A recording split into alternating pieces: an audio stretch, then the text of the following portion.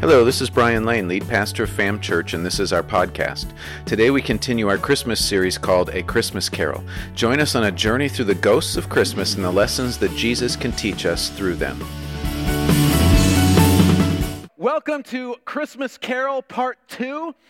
We started Part 1 a couple weeks ago, and I got to tell you, after the first part, I was kind of amazed at just how this preaching thing works in my life. Because, I get done speaking, and I come off the stage, and, people share their feelings with you as to how the message went. And I had a couple of people come to me and say, man, that was really good. It really spoke to me. And I had a couple of people come to me and say, man, what was that? Okay? And so you're just blown away. And I could keep talking about that, but I'm not going to because it'll probably get me in trouble. And so I'm going to keep my mouth shut. But we're going to review from what we talked about a couple of weeks ago because it's been a couple of weeks. And so let's review our first week in Scrooge. And so in week 1, Scrooge was visited by the ghost of Jacob Marley, his old partner, and then by the ghost of Christmas Past. Both Marley and the ghost of Christmas Past let Scrooge know that his past was creating for him and his life a chain. Okay? This chain was going to be something that if Scrooge did not do something about it, he was going to drag it with him throughout all of eternity. And what we saw is that every person who is ever born faces this same dilemma. See, we face a fate where we're going to have to walk through all eternity with a chain. And that chain is given to us when we're born, and that chain is called sin, and none of us are born without it. And as we live our life, and as we walk away from God, and as we continue to sin, that chain gets longer and longer and longer. And so pretty soon, before you know it, we're carrying and dragging an infinitely long chain behind our life. But see, that's not how God called us to live.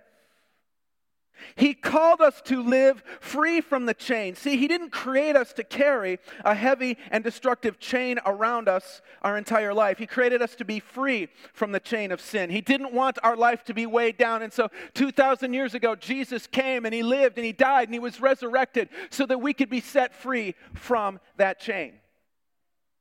But the more challenging truth here is that there's many people who follow Jesus who, even though Jesus has set them free from the chains, they still carry chains around in their life. And we saw that those 3 chains were the same chains as the ghosts that visit Scrooge on this faithful night. You have the ghost of Christmas past, the ghost of Christmas present, and the ghost of Christmas future. And each of us is in a place that in order to live the life that Jesus wants us to live, we need to be woken up to those chains that we carry. And we focused on the chains of our past. As the first ghost was the ghost of Christmas past, he took Scrooge on a journey through his past, which led him to realize that he had many regrets from his past. And there are memories that fill us with happiness and memories that we would just soon forget. And many people let the things of their past define them in their life instead of allowing the one that came to break the chains of our past off of our life define us. And this is the deal. We've got an enemy who is more than willing to come to us and let us know of the things that we did in our past, to remind us of those things, to speak those things into our life so that we continue to have and carry this chain on us. He will tell us, you've been too bad to deserve God's love. You've done too many things. You've messed up too much, and God does not have a place for you. There's nothing He can do for you. But can I tell you, that is a lie. See, Jesus is standing there saying, look, take those chains, give them to me, let me define you and your past. And we saw 3 things that Sunday that are there to help us keep these chains off of our life. And these 3 things are this, that if you've given your life to Jesus, you are completely forgiven of your past. See, Jesus has said He has completely wiped out our past.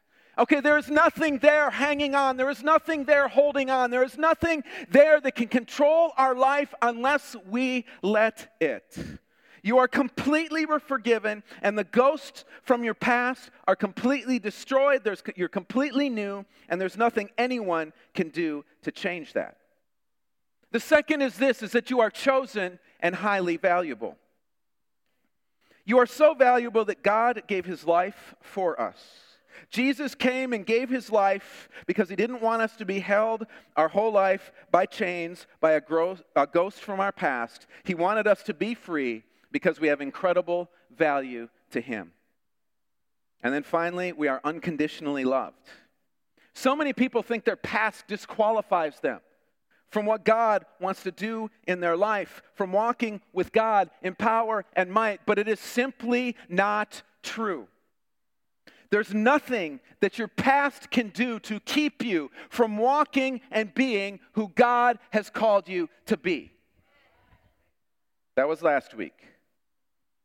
Or 2 weeks ago, sorry. I don't know why I wrote last week in my notes. Like I knew it wasn't last week. All right, so let's move on to this week, all right? So this week, Scrooge has an encounter with the ghost of Christmas Present. This ghost is described by Dickens as a majestic giant. And I know that's how many of you describe me to people you meet on the streets. He's majestic. I may not be a giant, but I'm sure you tell everybody how majestic I am. But he's wearing a green robe, and he's there to show Scrooge the present. He's there to show Scrooge what's going to happen on this Christmas day that they are about to come into. And first, he takes Scrooge over to the house of his only employee, Bob Cratchit. And Scrooge stands outside the window of this very tiny house with this very meager meal that Bob Cratchit is able to feed his family because of the poor salary that Scrooge is paying him. But it also focuses in on Tiny Tim, Cratchit's physically challenged son. And the thing that blew Scrooge away in this was a kid who had so little could have so much happiness and joy. And then they move from there and they go to his nephew Fred's house. Scrooge had turned down an invitation to dinner at Fred's house, and so Scrooge sees the party that he is going to miss. He enjoys watching from the outside the window so much that he doesn't want to leave. He wants the ghost to keep him there until it's over. See, Scrooge realizes that this is a part of the things he is going to miss because of where he is focused at in the present. See, he is focused in the present on himself and his money. And for many, many people, a chain that they carry with them is the chain of the present. And you may be saying to yourself, what does that mean? Well, we live in a distracted culture, don't we? We live in a culture that has a hard time prioritizing the important. You see, what we do is everything that comes our way, we try to prioritize it as something that's important. And that's not something we're supposed to carry. It's a chain we're supposed to be free from. And so to look at today and how we can break this chain of the present, we're going to be in the book of Luke in the New Testament. Luke is the third book of the New Testament. We're going to be in chapter 2. I'm going to be reading verses 8 through 20. If you are not familiar with where Luke is at or don't have a Bible with you, it'll be on the screen behind me for you to follow along. And this is what it says. And there were shepherds living out in the field nearby, keeping watch over their flocks at night. An angel of the Lord appeared to them, and the glory of the Lord shone around them, and they were terrified. But the angel said to them, "Do not be afraid. I bring you good news that will cause great joy for all the people. Today in the town of David, a Savior has been born to you. He is the Messiah, the Lord. This will be a sign to you. You will find a baby wrapped in cloths and lying in a manger." Suddenly a great company of the heavenly hosts appeared with the angel, praising God and saying, "Glory to God in the highest heavens, and on earth whose peace to those on whom his favor rests." When the angel had left them and gone into heaven, the shepherds said to one another, "Let's go to Bethlehem and see this thing that has happened, which the Lord has told us about." So they hurried off and found Mary and Joseph and the baby who was lying in a manger. When they had seen him, they spread the word concerning what had been told about this child, and all who heard it were amazed at what the shepherds said to them. But Mary treasured up all these things and pondered them in her heart. The shepherd returned, glorifying and praising God for all the things they had heard and seen, which were just as they had been told. All right, so we're going to start off this morning in this text by talking about our shepherd friends here. And as their name implies, these guys were out taking care of the sheep in the field, okay? That was their job. That's who they were. They were hired to make sure that nothing happened to someone else's sheep, okay? It was their responsibility to make sure that none of the wild animals came and attacked them. And really, this was at nighttime when these angels appeared. And this was the time of day that they had to be the most vigilant. Why? Because that's when all the predators are out hunting, right? If you're going to get attacked by a lion, a wolf, or a bear, it's probably not going to happen at 2 o'clock in the afternoon. It's more likely going to happen right before sunrise, right after sunset, somewhere in that area, because the predators are out on the prowl looking for food. And so when these guys were out there at this time of night when these angels showed up, they were paying attention. They were focused on the sheep. They were focusing on the flocks that they were there to protect and keep guard over. And the important part is not that they were paying attention. The important part was that they were able to assess the situation and make a determination of what was important in the present and what was not. They had this job that they were getting paid for. Was that the most important thing? They had an encounter with the Savior. Was that the most important thing? See, many of us today, I sucked a piece of dust into my throat and I can't get it out. Dana's getting me some water. Many of us today have a hard time distinguishing between what's important and what's not. Something comes along and we do this. Something else comes along and, oh, that's a priority too. And pretty soon this other thing comes along and that's a priority as well. Pretty soon we have this list of priorities in our life that are this long. And we're sitting there trying to fit all of these things into our life and our schedule. And so what do? We look at that list, we get stressed out, right?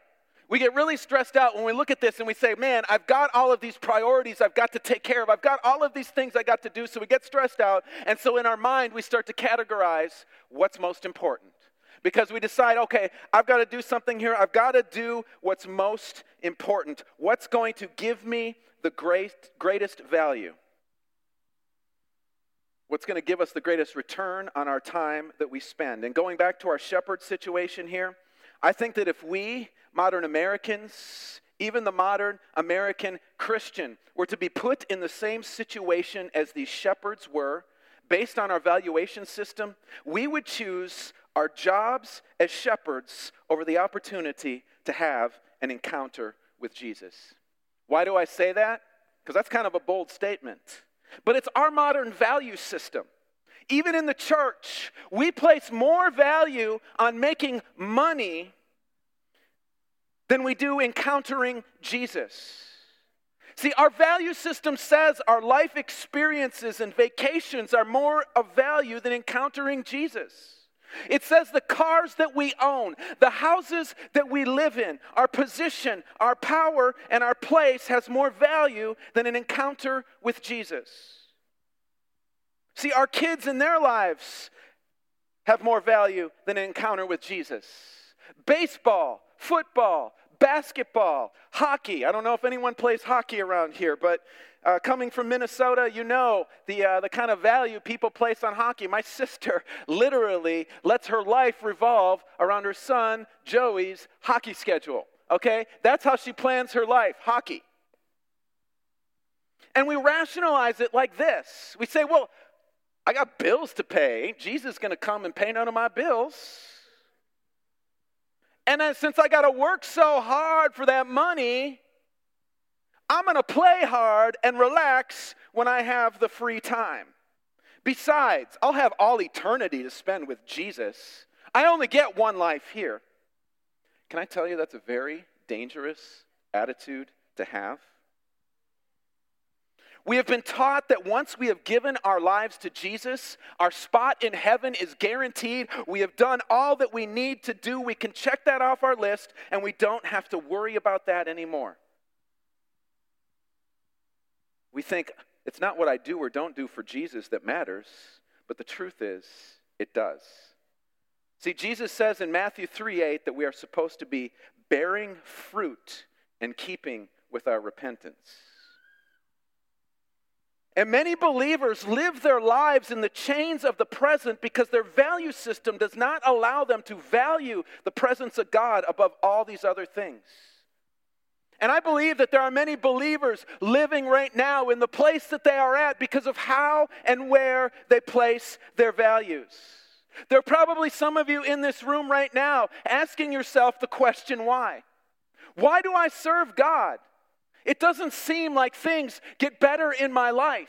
It doesn't feel like these things that I want to get rid of and remove from my life are going away. It doesn't seem like God is real and present in the each and every single day. Well, the deal is that usually God will leave us to seek what we value most. So you got to understand, God isn't going to come up to you, grab you, and drag you off screaming and shouting, okay? God is not going to come and just take his spirit and slam it down into you like some sort of professional wrestler and get you to do something you don't want to do. If we're in a place where we're saying to ourselves, I've got these values and this is how I'm going to live, God is going to say to you, that's fine, that's acceptable, you go do you. But there will be consequences for doing you.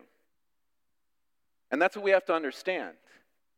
Is many times the chains that we hold on to in the present are there because we don't want to do what's necessary to lift and remove the chains from our life. So how do we make that choice? How do we get to the place where our present is not wrapped in the chains of the present? What do we do to adjust our value system so that we have our values in the right alignment? So the shepherds did a few things here that can help us throw off the chains of the present. And the first thing that happens was that when God spoke, they moved. The angels appeared, and once they announced the birth of the king, they got up and moved. It says that after the angels left, they decided to go where God was telling them to go. God spoke, they moved. Do we have the same response in our life when it comes to God speaking? See, I think so many of us struggle with this because many times we'll rationalize the voice of God. Oh man, I ate at that taco truck and they threw some serious jalapenos on that taco. That's all that was.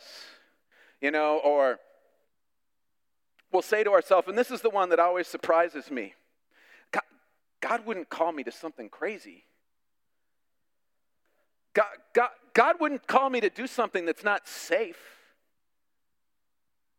Let me tell you, yeah, that's right, Maurice. You don't know God. Because God ain't going to give you something just a little crazy. He'll give you a whole lot of crazy, okay? The shepherds didn't let the craziness of the situation dictate their response, and we can't either. When God speaks, we need to move. Because here's what happens when God speaks and we fail to move. Okay, there's a verse in the book of 1 Samuel, chapter 3, verse 1. It's not going to be on the screen. It's really short. I'm going to read it. It says this: The boy Samuel ministered before the Lord under Eli. In those days, the word of the Lord was rare. There were not many visions. Why was that the case? Well, if you go back to the previous historical book there, the book of Judges, you can look at the nation of Israel. And every time God tried to speak to the nation of Israel, the Israelites kind of turned their back and said, God, we're going to do our own thing here. God, we're going to go our own way here. And so God just finally quit speaking and giving visions. And see, this is the danger that we face when we decide we're not going to listen to the voice of God and what he is speaking. There's going to come a point where God is going to say, you know what? I'm not going to give you my voice and my word anymore because when I speak, you don't even listen to it, so why should I waste my time?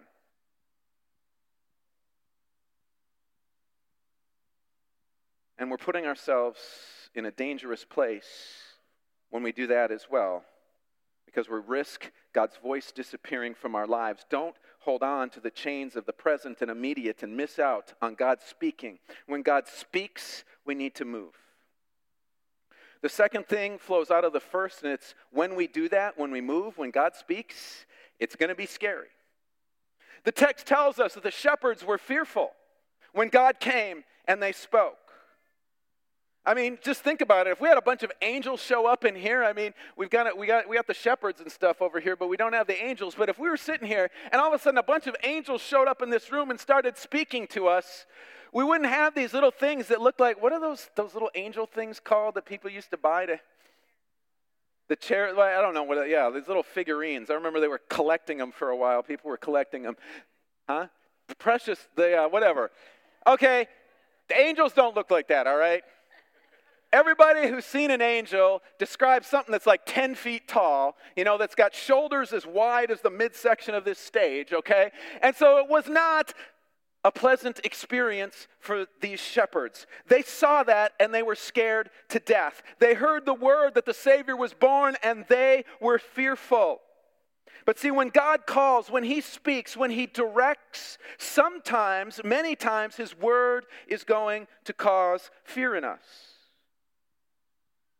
And it's only in stepping into that fear, pushing past that fear, that we will see the chains of the present break. I mean, I remember when God called me into youth ministry. I had absolutely no desire to go into youth ministry. And really, when I was in college, we had no plans on going into ministry whatsoever, okay? That was not on our plans of what we were going to do for our life. As a matter of fact, Dana and I had that conversation because she didn't want to be in ministry either, okay? She'd grown up in a home where her dad was a pastor and she had no desire to be in ministry. Okay, and so here we are, we're at Christ the Rock Church in Boston, Massachusetts, and we're serving there. I'm working a full-time job, and God speaks, and He tells me, I want you to go into youth ministry. Okay, so the first thing I think of is what I was like when I was a 16-year-old kid, okay? I was not a good 16-year-old kid, okay? Any of you parents in this room that have teenagers in your house or have had teenagers in your house, I listened to some of your stories, and I was like, man, you wouldn't be able to handle me in your house then. I got in a hole. My mom and I were talking about that at Thanksgiving. I mean, it was just like, whatever time my mom said to be home, I always had to be home later. Didn't matter. She could tell me to be home at 6 a.m. and I'd walk in the door at 7. I didn't care. It was just, that's who I was. I was a whole lot of trouble. And I just thought to myself, God, I don't want to deal with people like me. Has anyone been there before? And it took God literally 2 months of talking and speaking to me to get me to the place where I walked into our pastor's office and said, hey, I believe God is calling me to this position. See, there's going to be fear when God speaks and calls us in the present, but those fears are worth pushing past because pushing through those fears are what is called faith. And faith is what can break the hold of the chains of the present on our life. And I know that there are people in this room today that are in this spot right now. God has spoken into your life. God has said something to you, but you are finding yourself living and holding on to fear. You're afraid of what's going to take place if you say yes. But can I tell you this? 2 weeks ago, we talked about the past and defeating the chains of the past. Sometimes defeating the chains of the past starts in the present with us saying yes to what God wants. So a year from now, we don't have to look back at the regret that's in our life and try to break that chain off of our life. Then the final thing I see here is that after all this was done, the shepherds went back to their jobs. Many of you are probably thinking, well, what does that mean? Here's the deal. In the present, I'm pretty confident they wanted their jobs because I'm sure as a shepherd they weren't independently wealthy and their jobs didn't go anywhere. See, many people think that the price they are going to pay to get rid of the chains of the present is too high. God's going to ask them to do something they don't want to do, and they're going to hate their life because of it. I've had many people tell me, man, I don't want God to direct my life because He's going to take me someplace. Like, He's going to take me from my hometown and move me across the country or move me to another part of the world. And man, that's the last thing that I want. I want to be here with my family and with my friends. And He's going to give me this junk, and I don't want that. You think of your grandmother and the Christmas sweater that she gave you when you were 9, and you looked at this thing and you're like, geez, that's hideous. I'm never going to wear that again. All right? Let me show you a gift I got. I think I've shown this before. I got this gift. It says Jamaica on the back side, right? Let me show you the front. Now, I was a youth pastor, and this was given to me by a youth in our youth ministry. On the front, we have a lovely pot leaf, okay? Okay, this was a gift a kid gave me. Can I tell you this is a really bad gift? Especially if you're thinking of giving a gift to your pastor. Okay, so youth, if you want to give something to Pastor Lisa, do not give her a wallet or purse with a pot leaf on it. And you may be saying to yourself, why did you hold on to that? Because nobody would believe me if I told this story later in life, so I have held on to this wallet so that I could show it to people. Because no, nobody did that. Yes, they did. Here's the proof. See, God doesn't do that to us. I mean, think about what we are saying about God. If we're saying, you know what, God's going to give me junk. God's going to give me a pot leaf wallet. That's not who he is. See, here's what it says in Matthew chapter 7, verses 7 through 11. Ask, and it will be given to you. Seek, and you will find. Knock, and the door will be open for you. For everyone who asks receives, the one who seeks finds, and the one who knocks, the door will be open. This is the important part. Which of you, if your son asks for bread, will give him a stone? Or if he asks for a fish, will give him a snake? If you then, though you are evil, know how to give good gifts to your children, how much more will your Father in heaven give good gifts to those who ask him? See, God gives good gifts. Not only does he give good gifts, that's the only kind of gift God knows how to give. He's not going to give us junk. He's not going to give us garbage. He's going to give us good gifts. See, this means that whatever God is calling you to, whatever he is leading you into, if you go with it, you are going to get his best. And you know, I know we all have things that we kind of want and desire in life. Guess what? God's best will include some of those things. Okay? It's not like saying that because I'm following Jesus, I'm not going to get a great vacation. Because I'm following Jesus, I'm not going to get to live in a nice house or drive a nice car or have money in the bank. That's not what we're saying here. But what we're saying here is that those things cannot be the chains that we carry around in our life. We have to be free from those to hear the voice of God and go where God is calling us regardless of what we're feeling, because he is going to give us good gifts. And so this morning in closing, I believe that there's some people that need to be broken free from the chains of the present. You have allowed the present to overwhelm you. You've allowed the present to become a burden upon your shoulders. You've allowed the things of the present to keep you from doing and experiencing what God wants you to do and experience. But I'm here to tell you today that Jesus can break those chains off of your life. All you have to do is be willing to say, yes, God, let's do this. Let's go where you want me to go. Help me to set my priorities straight in life so that I'm going in the place and the direction that you want me to go. Help me to overcome my fear. Help me to push through that and understand that you've got an incredible gift waiting on the other side of this. God can set you free from those chains today. God can set you free. And so what I want to do is I just want to take a moment. I'm realizing that asking people to come forward doesn't kind of work in this church. And so we're not going to do that. And I just want you to spend a moment just allowing Jesus to search your heart.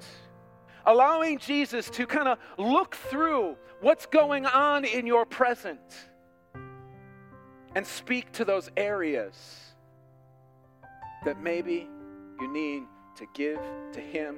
Say yes to God, get over the fear, and receive the good gift he's got waiting on the other side. And so if you just close your eyes, bow your head, and just allow the Holy Spirit a minute to minister and speak to you.